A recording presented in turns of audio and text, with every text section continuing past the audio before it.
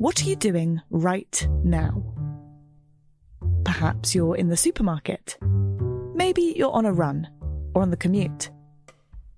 But wherever you are in the world, and whatever you're doing, right now you're also listening to my voice.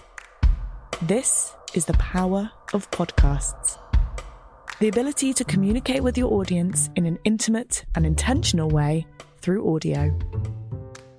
I'm Bea Duncan, Senior Partnerships Producer at Intelligence Squared.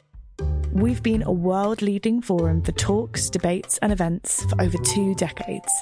And we also use our cutting-edge curation, creativity and editorial expertise to elevate your brand to new audiences with podcasting. Intrigued? To find out what we can do for your organisation, book into a free consultation with me today. Find out more by going to www.intelligencesquared.com/partnerships.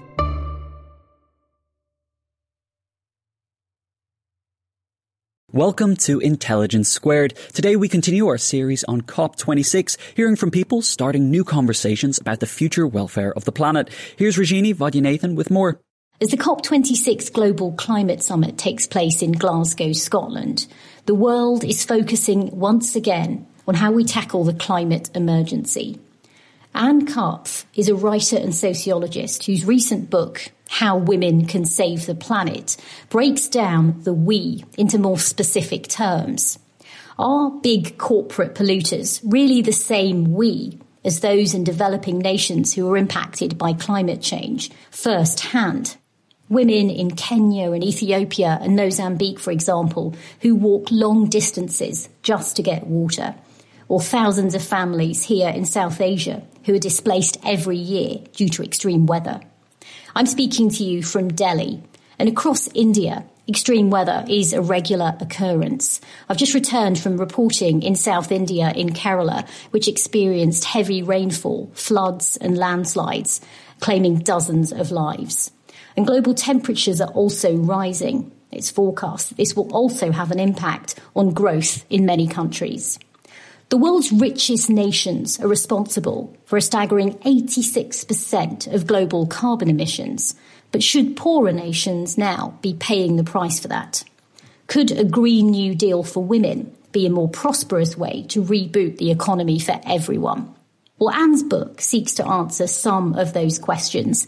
So a very warm welcome to you, Anne, to Intelligence Squared. Thank you very much, Regini. Let's start with the title of your book, How Women Can Save the Planet.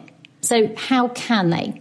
Well, I should actually start by qualifying that title because it sounds a little like, oh yes, do the cooking, the cleaning, the washing, looking after the children, and in our spare time, let's just save the planet.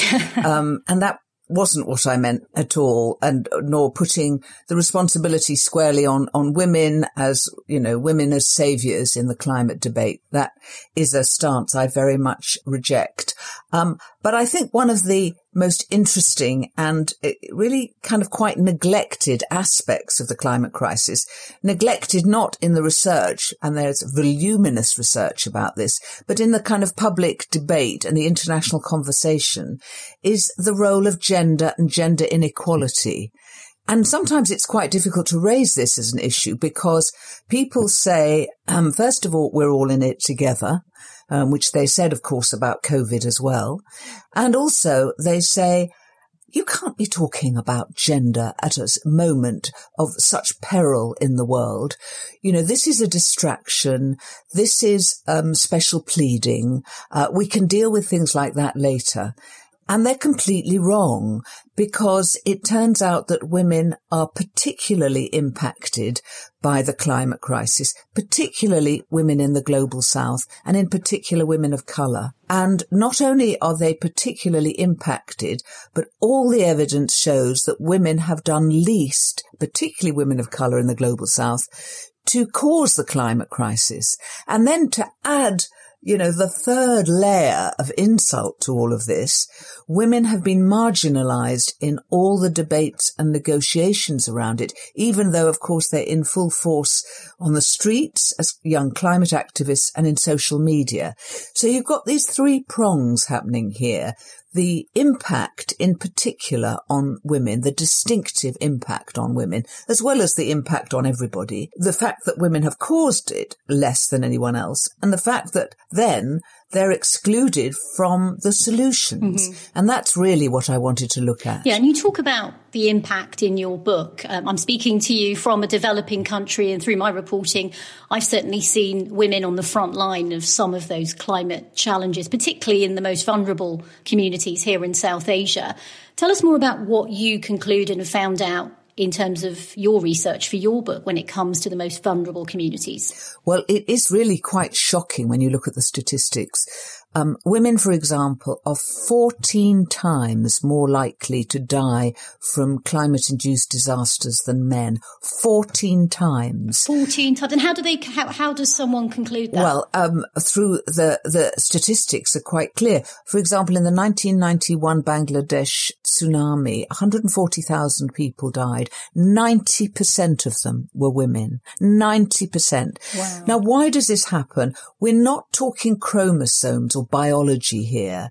We're talking about gender, which is something very different. It's the social roles and identities that we are raised in. So, of course, we're not talking about all men and all women. We're talking about a particular version of masculinity and a particular version of femininity. But if you look at the evidence from South Asia, from Bangladesh, Pakistan, India, and other countries, we see that, first of all, women are mainly responsible for childcare and for care of the elderly. So this constrains them when there are floods, when there are tsunamis, the freedom of movement, because they're having to scoop up babies and children who can't walk, stay behind to help elderly people. They're also responsible for food and kitchen, so they're often trying to save cooking pots and food at the same time. So their mobility is constrained, not, as I say, for any physiological reasons, but because of their social roles. Then they are wearing long, loose clothing in the form of saris that constrains their ability to run, for example, or to swim. In many countries of the world, there are cultural taboos against women learning to swim. There are cultural taboos against them travelling in public places on their own. So they may not have seen warnings about climate-induced disasters that are coming. They are less likely to own a radio set, which is another form that people are given warning. So all these factors conspire to limit women's ability to escape from climate-induced disasters. And Anne, it's not just about escaping. I mean, you write in your book about something that I've seen on so many occasions reporting across South Asia, which is also women cooking the food on these open cook stoves. Yes. That are incredibly polluting. I remember seeing a woman inhaling huge plumes of smoke as she was making the dinner, and actually finding out, and you know the stats better than me, just how toxic that air is. I mean, it is extraordinary, because we in the global north, when people talk about pollution, we immediately have an image of a high street choked with cars belching out fumes, or Blake's satanic mills, factories that are unhealthy conditions. So we're thinking about public space. But in fact, the majority of pollution, particularly in the global south, is indoor pollution. And exactly as you say, Regina, women cooking over stoves, based on firewood that they've had to travel far to collect. And of course, because of the climate crisis and climate-induced drought, they're having to travel further to collect that wood. And they're cooking on these open stoves in often very small spaces that, of course, aren't properly ventilated. And they are inhaling these fumes day in, day out. And of course, they're going to be liable to respiratory infections, to cancers, to all kinds of health ill effects from that. So they are kind of really victimized every which way. And when we talk about vulnerable communities, the important point to mention here is what the climate researcher Irene Dunkelman has said, which is they're not intrinsically vulnerable. Women aren't intrinsically vulnerable. They are made vulnerable by the circumstances of their lives. And the struggle for daily life is so enormous for these women that, of course, there's no spare energy to participate at higher levels in discussions about the climate. They are literally living the climate crisis every single day. And it's interesting that it's only in the last few years, with the youth climate strikes and the last report in 2018 from the Intergovernmental Panel on Climate Change, that really the global north has woken up to the climate crisis. When Greta Thunberg said, our house is on fire, a lot of young climate activists from the global south said, our house has been on fire for a very long time, only you never noticed it.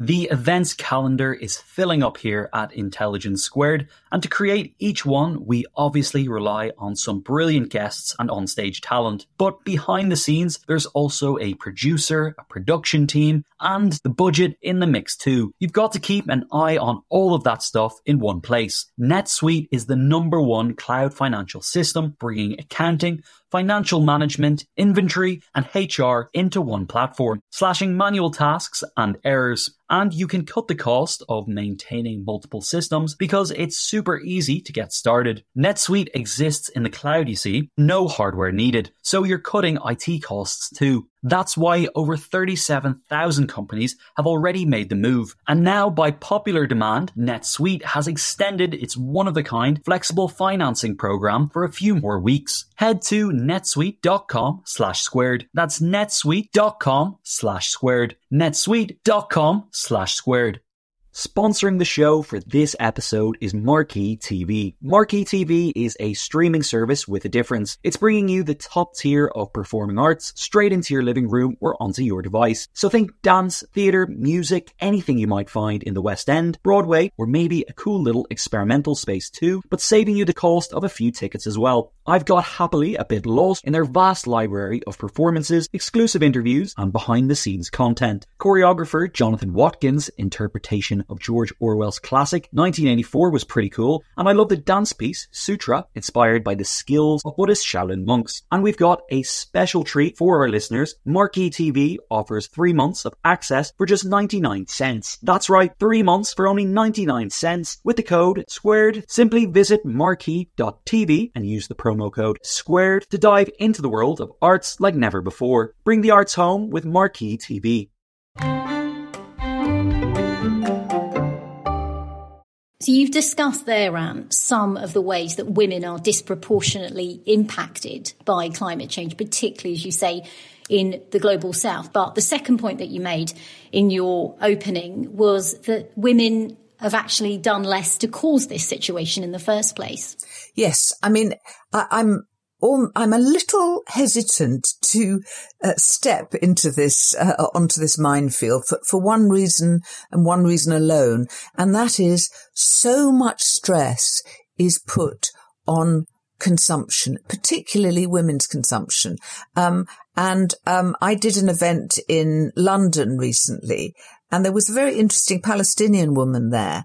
And she said to me afterwards, she said, I almost didn't come to this event because when I saw the title of your book, I thought it was all going to be about recycling and how, someone wagging their finger saying you must recycle. And this is because, and this is perhaps something we can go on to discuss, the pressure put on women, on individual women, to resolve the climate crisis. But in terms of consumption, we know from, quite a number of studies by now that consumption is, and carbon emissions are gendered. There was a recent Swedish study, but it just added to previous studies that show, for example, that women consume less meat than men. Women own and drive fewer cars and motorized vehicles than men. Now, I have to qualify this because not all of these are matters of choice. If you have a job that, and public transport has been cut, which we know certainly in the UK is the case, but is the case in many parts of the world, you may have no other option but to drive to work, much as you would prefer another means of getting there. So we should not make the mistake of thinking this is all down to individual choice and individual bad behaviour. But there is no doubt that some of it is to do with choices, even those may be culturally shaped. So, for example, there's very interesting research that shows that men, and again, I have to qualify it by saying not all men, but men who who cleave to a very traditional view of masculinity, they fear being sort of polluted by anything that seems green because it's become so associated with women and femininity. And so this one study found that for some men, even taking a bag with them, like a cotton bag, to go shopping, felt demasculizing in some way. Wow, and there was even a suggestion that veggie burgers or vegetarian patties should have artificial grill marks attached, so they would make it look more like meat to attract men. Well, that's interesting because I'm actually vegetarian. I do notice that more of my male friends prefer the new style of burgers that kind of bleed beetroot as if it's blood and kind of look more like a burger. But that's just anecdotal, of course. I thought was interesting in what you've just said there, Anne, especially, from the country that I'm speaking to, is that in the global south, there is a desire to have some of the things that people in the West have already had. I've had conversations with people saying, we do want 2 cars. We do want to be able to drive. All the things that you discussed there contribute to carbon emissions. And I'm just remembering a conversation I had with a woman called Jamuna. She was in the coal belt in Orissa, in the eastern part of the country. And she said she doesn't have electricity. She lives in a makeshift slum, but she wants electricity. And so I think what I wanted to ask you was, how does this all feed in to, there's a balance. There's women who want to have electricity. They want to be able to go to work. They want to do things which are potentially very polluting. But at the same time, you've got leaders gathering at COP saying, we don't want you to do that. This is a fantastic question, Regina, and a really, really important one, because from the perspective of those women, what it looks like, and this is a very accurate perspective, is the global north has polluted their way to a great deal of wealth. And, this country, the UK that I'm speaking from, keeps pleading poverty. It's one of the, I think, it's the 6th richest country in the world. We have polluted our way to luxury, totally unequally distributed, I should say, because there's a huge gap, a huge inequality between those at the top and those at the bottom. But nevertheless, as a whole, the country is very rich. And then turns round and says to people in the global south, you mustn't do this, you mustn't do that, because it causes global carbon emissions. And they are quite right to be angry. Now, many years ago, a climate activist called Aubrey Mayer developed a strategy he called Contract and Converge. And the idea behind this was that the rich nations who polluted so much need to drastically contract their carbon economies in order that the poorer countries of the world can increase theirs, because they are entitled to, they need to improve their standard of living. And of course, it needs to be as green as possible. But, what we are talking about fundamentally here is the results of colonialism and the results of the global north extracting and continuing to extract natural resources from the global south and impoverishing them. There is nothing natural about the state of affairs we've got in the world today. There's a tendency to depict them as some sort of elemental force. Bad luck, you in the global south who happen to be in these drought-ridden, flood liable countries, we'll try and help you because we're benevolent, charitable people.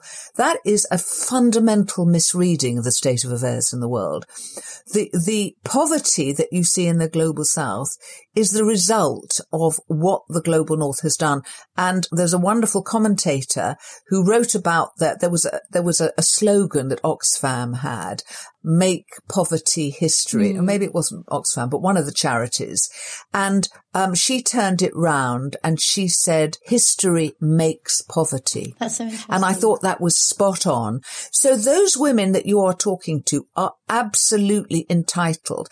And the idea that there should be, we're all in it together and there should be one policy of, zero emissions by 2030 is absolutely untenable. But that is we going have to be, reduce our emissions. But that is going to be, part of the main focus of COP. I mean, you talk about this inequality. I mean, I'm just thinking about something I read not too long ago from the Prime Minister of Bangladesh, Sheikh Hasina, one of the female leaders, I should say, who will be at COP, and she chairs the Vulnerable Countries Committee. And Bangladesh, of course, as you know, a country that has really seen firsthand the impact of climate change. So many people, I think 30% of the country living in low-lying areas, estimates that something like 11% of the country could be underwater in the next 20 to 30 years. But the fact is that at COP26, every nation is being asked to meet certain targets. What is the solution? I mean, you did write in your book a lot about a Green New Deal. Is that one of the solutions forward for women particularly? Well, I think what's very important is to have a global perspective. There are a multiplicity of Green New Deals. I mean, everybody around the world seems to have latched on to this idea, taking Roosevelt's New Deal and repurposing it with a green aspect. But some of them, they simply export the problems elsewhere. We know, for example, that, this country goes around boasting, the UK goes around boasting at how fast it's reduced carbon emissions. But we know that it's just shoved them to other countries. It just reminds me of an anecdote that I had a conversation with a gentleman in Mumbai who runs a shoe factory, and he does pollute a lot. This was, a decade ago when I met him. And he said, the thing is that I export my shoes to the UK. Yeah, well, so that is exactly what I was going to say. So we have, for example, you buy a new computer, a new mobile, you discard it. Oh no, you recycle it. So you feel very virtuous. What happens to it? It ends up in the global south. There's a very interesting group called the Basel Action Network, and they put GPSs into a number of electrical goods that were sent for recycling, and they tracked them. It's like reading a thriller to see what happened to them. And a lot of them, of course, are just abandoned or burnt in the global south, and goodness knows what chemicals are emitted and toxifying the air there. And we feel virtuous because we don't see the end result. But by the other side of it is, whenever you'd have a discussion about this, people always invariably chip in and say, what about China? China's one of the main polluters. And you have to say, where are those plastic goods made in China ending up? Because if I look around my household, I'm afraid to say a lot of them are here.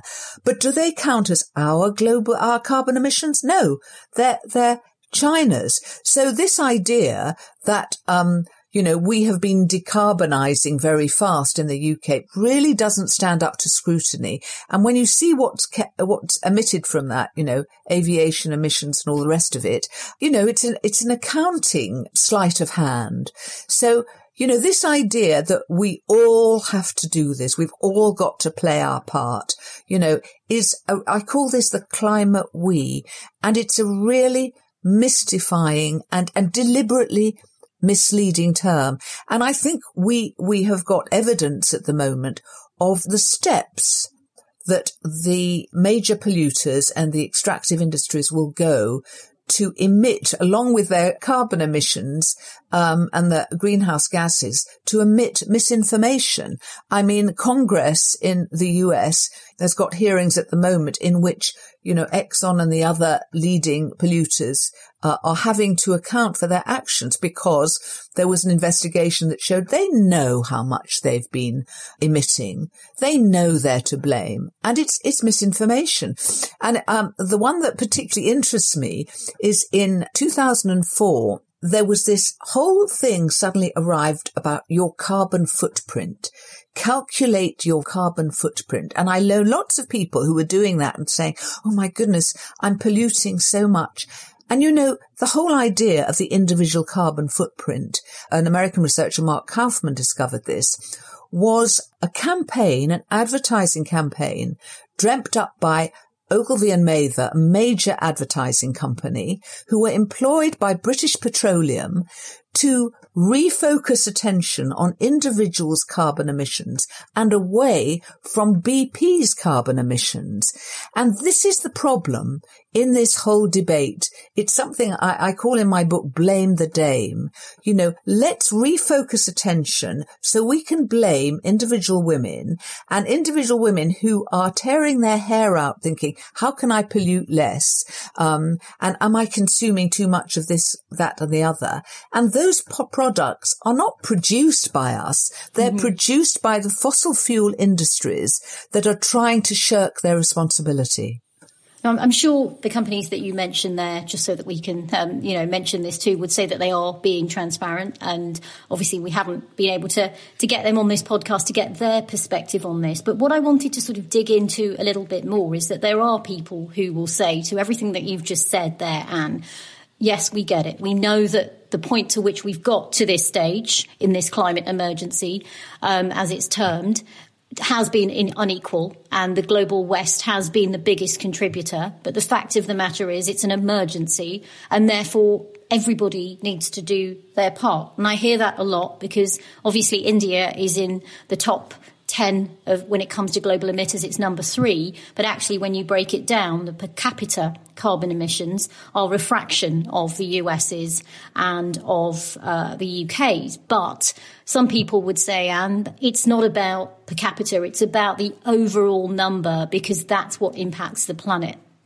Well, there's a lot of truth in that argument. But I mean, there was an interesting study done by someone in Delhi that showed that the 10% of richest Indians emit less than the 20% poorest of Americans. That's so fascinating. You cannot see it in absolute terms. Yeah. You have to see it in relative terms, and you have to start from where people are at the moment. Now, of course, what is required is a transformation on a scale so enormous that it's very hard to get one's head around. But I think we can be defeated in our imagination by the scale of the transformation required. But we have to remember that these transformations happen at many different levels. And I chaired an event in London recently that was totally fascinating. The Women's Budget Group, a marvellous group of feminist economists, had organised this event. And it was about community initiatives in the UK to tackle the climate crisis. And it really showed how really in your own location, you can start to make changes, not individual changes, because I can't tell you how much of my life I have lost trying to avoid buying a polyester dress, for example. Hours of my life that I will never get back. That isn't the way to do it. But some of these initiatives are about taking local community wealth building organizations, and that can be a university, a hospital, looking at where their food comes from. And often it comes from large polluting companies that have a base, financial base in the Cayman Islands, so they don't even pay any tax. And they are producing, industrial food, which is totally unhealthy, has high emissions, and is producing private profits, and repurposing those food procurement decisions to local organic food. Now, this is something that is happening all over the UK in local communities and is producing healthier, tastier food and challenging the existing economic order at the same time. So if you... I mean, isn't that the point? Just to cut in there. I mean, some people listening to this might say, well, if you have privilege, if you have money, it's easier to make those decisions, whether you're in the UK or sitting here in Delhi. If you don't have those choices, then you're just going to do what you can do to keep staying alive. Well, that's totally right. And this was a comment made when there was the Gilets jaunes protests in France against the raising of fuel duty on cars. And some of the protesters said to Emmanuel Macron, the French president, they said, "You are thinking about the end of the planet. We're thinking about the end of the week." So I totally get that. But let me give you an example from India, Rajini, from Gujarat, where they suffer both flooding in some seasons and then drought in other seasons. And they have designed, a group of people have designed something called the Bungaroo, which is a water management system that stores water when there are floods, and then it's available for the drought, because people were not connecting these two. So it's a technological system, but a very easily used one. And they trained a group of Dalit women, the lowest caste, the poorest women, the women who had the least social and economic power, to install and manage these water systems.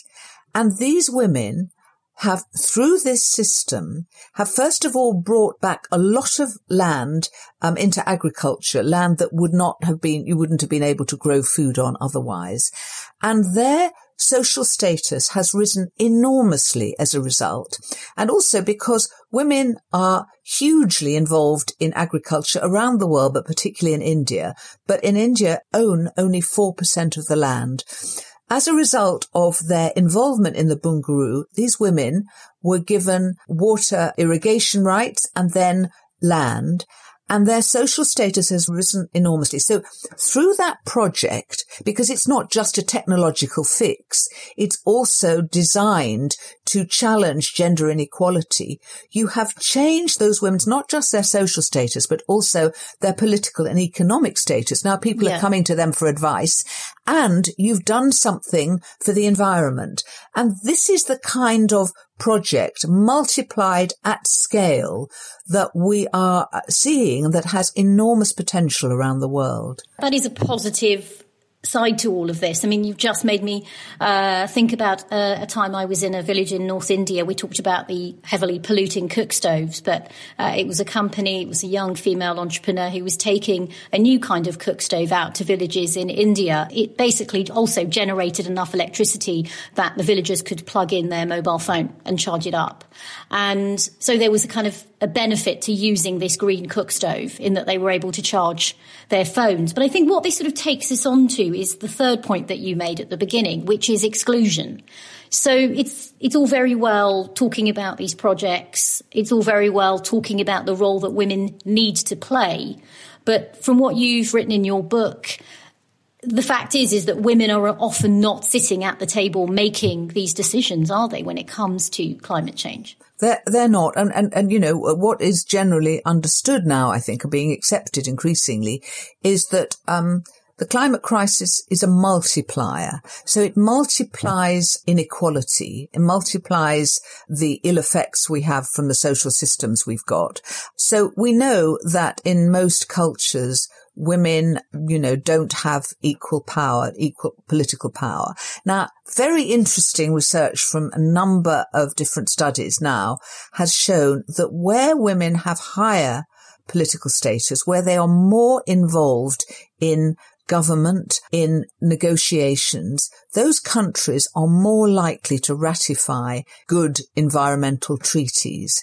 So this is a very interesting phenomenon. Why is it? Of course, as you would imagine, I reject the idea this is because women are in some sense earth mothers and have some intrinsic innate connection with the land.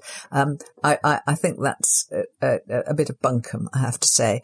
The reality is that when climate induced disaster strikes, who is it that has to pick up the pieces and rebuild the home and the whole infrastructure of the home and daily domestic life? It's women. So women have, we know this from multiple studies, women have a much keener grasp of the risks from the climate crisis than men. And if you look at who the climate deniers are, on the whole, they're rich, white, older men. Now, not all older white men are in that category. I have to say I live with one, and he is very, very far from being a climate denier. But on the whole, that is who the deniers are. So when you get women in negotiations, they are more likely to go the way of making good climate decisions. And we see in countries like Finland and Denmark that have female prime ministers, they immediately are starting to tackle through the legislative process what can be done for the climate crisis. So it is absolutely essential to have women at the top table. And what do we see? At the COPs, the involvement of women has actually decreased over the last few years. In what way? There are fewer women. So the UNFCCC, the United Nations Framework Climate Change Convention, has multiple committees. Honestly, it's acronym hell. You go into there, they're all abbreviations, but there are many, many committees. And on almost every one, there are only about a third or a fifth of female members. If you look at the negotiating teams for COP, the UK originally had not a single woman in the senior management negotiating team. Then there were protests, and there's a pressure group that started up called #SheChangesClimate. They put pressure, and then a few were added. But at the moment, the British COP negotiating team, there are only 16% of them are women. And, this is... It sort of astounds me, actually, just more generally, that people don't notice that until other people do. Yeah. Well, and it's women who notice that. It's people of colour who notice when they're not being represented, isn't it? Exactly. And, when we say 16% women, you can be sure that majority of them are white women. And then when you start to add in, because this is an intersectional debate here, when you add in, for example, people and women with disabilities. I mean, I feel very strongly about disability. I've been writing about it for 30 years, and the marginalization of people with disabilities from this debate, where they should be foremost because they have all kinds of experience of, what to do in a crisis, how to get out, and the difficulties of doing so if they have physical mobility problems, or LGBTQ people who are very often in certain cultures blamed for the climate crisis and find themselves in emergency shelters where they are extremely vulnerable to homophobic attacks. So all these groups need to be centre stage, and at the moment they are not. So this is where we need to expend a lot of our energies, not me trying to wonder how I can avoid buying a polyester dress, but saying, where are the women? Where are the women of colour? Where are the people with disabilities and the women with disabilities? We need to hear their voices. And, when those voices are prominent, the good decisions follow. Totally. I just wanted to, before we wrap up, ask you about your involvement in COP. You're attending this year. What are you hoping to get out of your attendance? What's the point? Some people ask me, what's the point of these summits? A load of people flying from all over the world. I know you'll be taking a train. They'll all be getting together. They're far removed from all the many people we've talked about in Africa and India who are impacted by it. So, what do you think the point of it is, and why are you going? Well, again, a good question. And I fear that it's been fetishized because media love events rather than processes. And this is just one event, and we know that, a climate rabbit is not going to be pulled out of a hat. That is very, very unlikely. I'm going because I'm really excited. I'm chairing an event co-organised by the Women's Budget Group and the Women's Environmental Network to discuss and launch the idea of a feminist Green New Deal. And the reason this is important is all this talk about build back better, and politicians who love being seen in hard hats and high-vis jackets. And they're always focusing on physical infrastructure and, on retrofitting homes and, insulating, and on, industrial, developments and technology, all of which, of course, have a role to play. But what the Feminist Green New Deal does is it places care at the heart of a green economy. And this is really fascinating. What has care got to do with the climate crisis? Well, in COVID, through the experience of the pandemic, we saw how critical care is and how neglected it is. But the Women's Budget Group did a fascinating piece of research where they showed that if you compared each pound spent on care jobs, whether that's nursing or informal care in the home and paying it properly, and a £1 invested in physical infrastructure, that pound for care produced almost 3 times as much work. So it was brilliant for producing employment. And those jobs were 30% less polluting. Oh, that's so what they have argued is we need to put care at the heart of a green economy. Care jobs are green jobs. And if we start from care and build outwards from that, we can produce what Kate Raworth has called donut economics. In other words, there is a space between meeting everybody's fundamental needs all around the world and exceeding what the planet can bear. And in between, there's this ring. It's like a donut. There's a ring where we can meet everyone's needs. The planet has the potential to do so in an equitable way while sustaining the planet. And women and care are at the heart of that. And this is the change that we need. And this is the discussion that we're going to be having in launching the Feminist Green New Deal that I think needs to be the centre of the climate conversation. Well, I wish you all the best with that, Anne. Thanks so much for joining us here on this podcast. It was really interesting to discuss so many of the issues around the climate challenges, which of course are going to dominate the conversation in the next weeks. Just to remind our listeners, Anne's book is called How Women Can Save the Planet. It's available from Hearst Publishers. You've been listening to Intelligence Squared. I'm Rajini Vaidyanathan. Thanks for joining us. What are you doing right now? Perhaps you're in the supermarket. Maybe you're on a run or on the commute. But wherever you are in the world, and whatever you're doing, right now you're also listening to my voice. This is the power of podcasts. The ability to communicate with your audience in an intimate and intentional way through audio. I'm Bea Duncan, Senior Partnerships Producer at Intelligence Squared. We've been a world-leading forum for talks, debates and events for over 2 decades. And we also use our cutting-edge curation, creativity and editorial expertise to elevate your brand to new audiences with podcasting. Intrigued? To find out what we can do for your organisation, book into a free consultation with me today. Find out more by going to www.intelligencesquared.com/partnerships.